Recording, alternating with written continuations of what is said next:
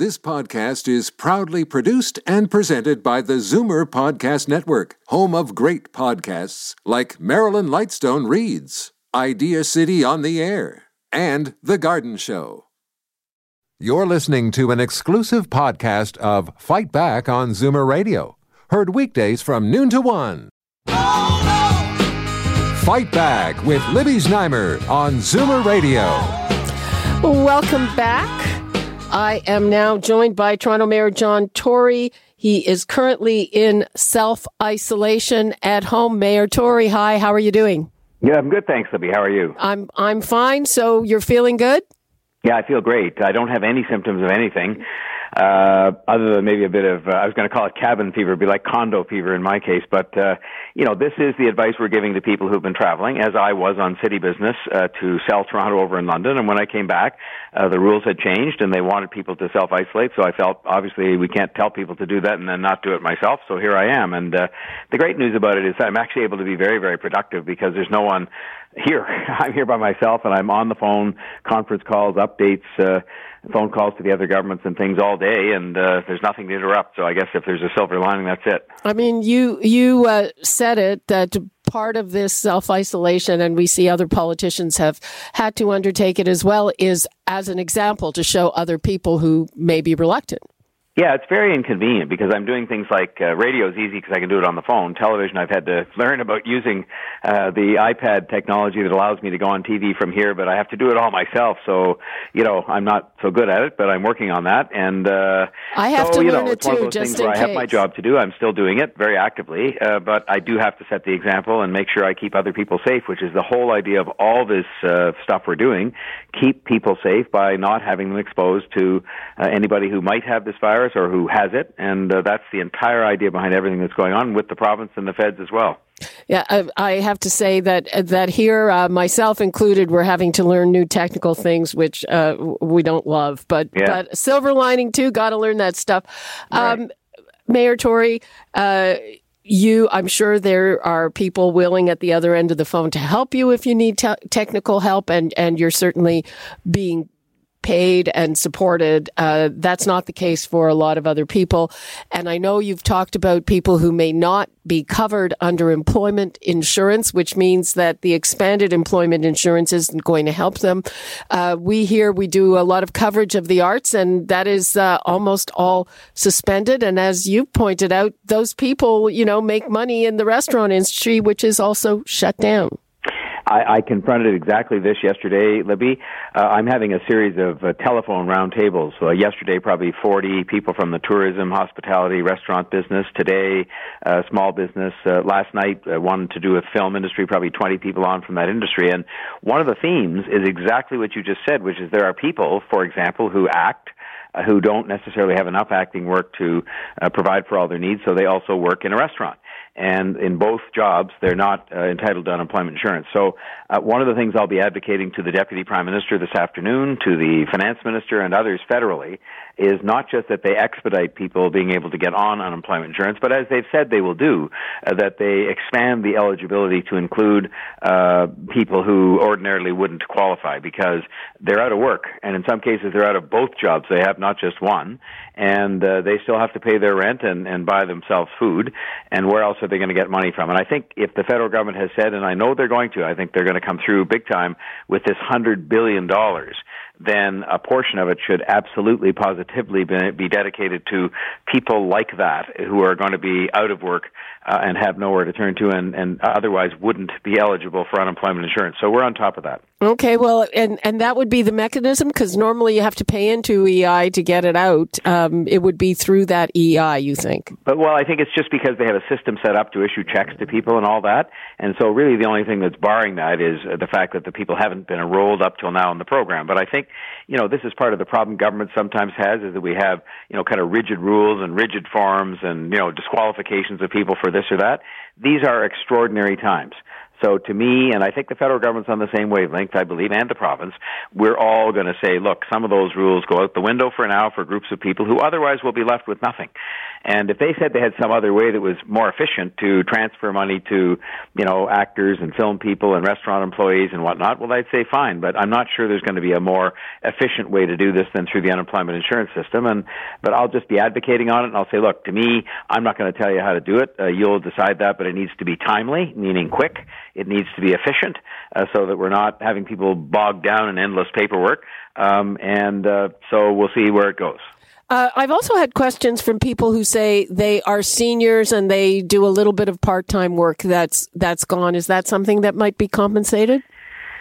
I don't know. I mean, I know that, there are some seniors who rely on that work for their livelihood, but I don't know. I would say, I don't want to call it a secondary priority, but I would say that I'd be worrying first about the people who are, people that are full-time workers. But look, I think there's going to be all kinds of people, businesses, people, young and old, who are badly dislocated by this whole thing. And I think the objective is going to be to help as many as possible. But to be honest, you have to set some priority on this. And I realize a lot of your listeners are a bit older, like the same age as me, and I don't want to diminish their work they're doing or the importance to them in terms of their income. But I think we should start with the people who literally might be forced out of their homes because they just can't pay their rent. And by the way, it's also going to include on our part, I'm sitting down with a group of landlords to discuss with them what they can be doing to try to, at the other end, not cause people to have to write the checks that they don't have the money to write, if you know what I mean. I know, but then also businesses, their money's not coming in either. We had that exact discussion this morning with the they call them the BIAs, which are the organizations in Toronto that represent small businesses in different neighborhoods, and they pointed out the need, and I've been speaking about this over the past week, that I really am asking landlords now, people who own premises that are occupied by a store or a restaurant, to be reasonable. April 1st is a date coming up that they told me this morning they're all afraid of, in the sense that they all have to come up with money to pay a rent check, let alone an HST remittance to the federal government, and they're going to be asking landlords and governments, and I'm going to be speaking on their behalf, and including our government, to show some degree of forbearance so that people can have the option of paying that a bit later without a penalty. So that's the kind of thing we're all going to have to do in extraordinary times. These are things you prefer not to do, but I think we're going to have to do it in order to prevent, all kinds of people from permanently going out of business, in which case all those jobs are permanently lost, not just temporarily. Yeah, and I've heard that maybe there will be some kind of tax delay. The other side of that, of course, is that low-income people get money back. And that will be delayed if they can't file their taxes on time. And all these points were made. Just one of the great benefits of having these, I've probably talked to 60 or 65 people so far in these 4 conference calls that I've had to listen, and I'll be having, I think, at least 4 more of them.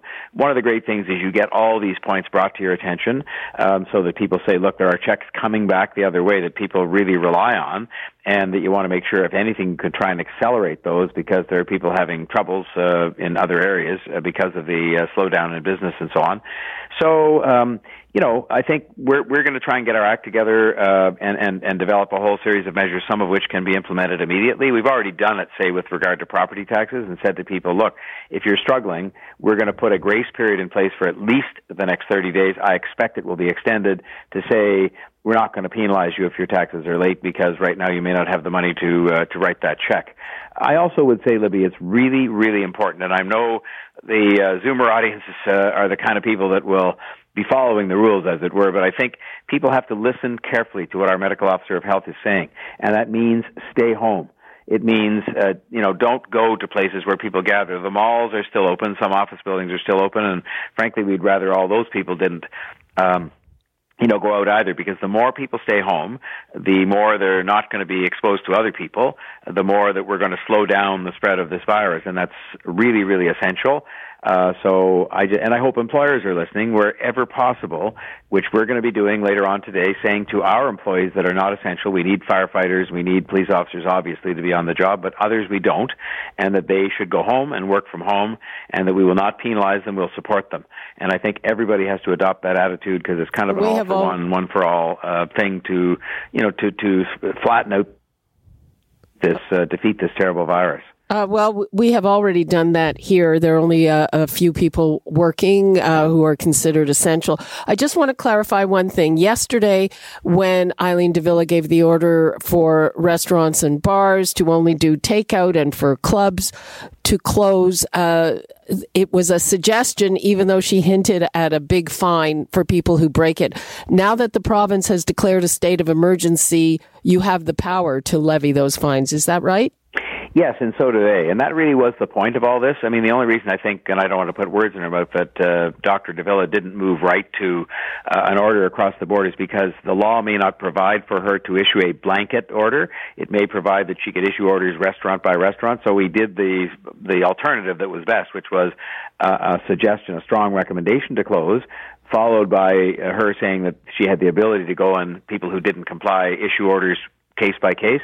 The provincial order makes it clearer and makes it, more of a blanket prohibition and therefore subject to enforcement if people don't close. But I can't really imagine there are too many people out there at this stage in the restaurant and bar business, even though it's St. Patrick's Day, who aren't going to understand the public interest here in not having people get sick is served by their closing, as unfortunate as that is, and that's what they'll do.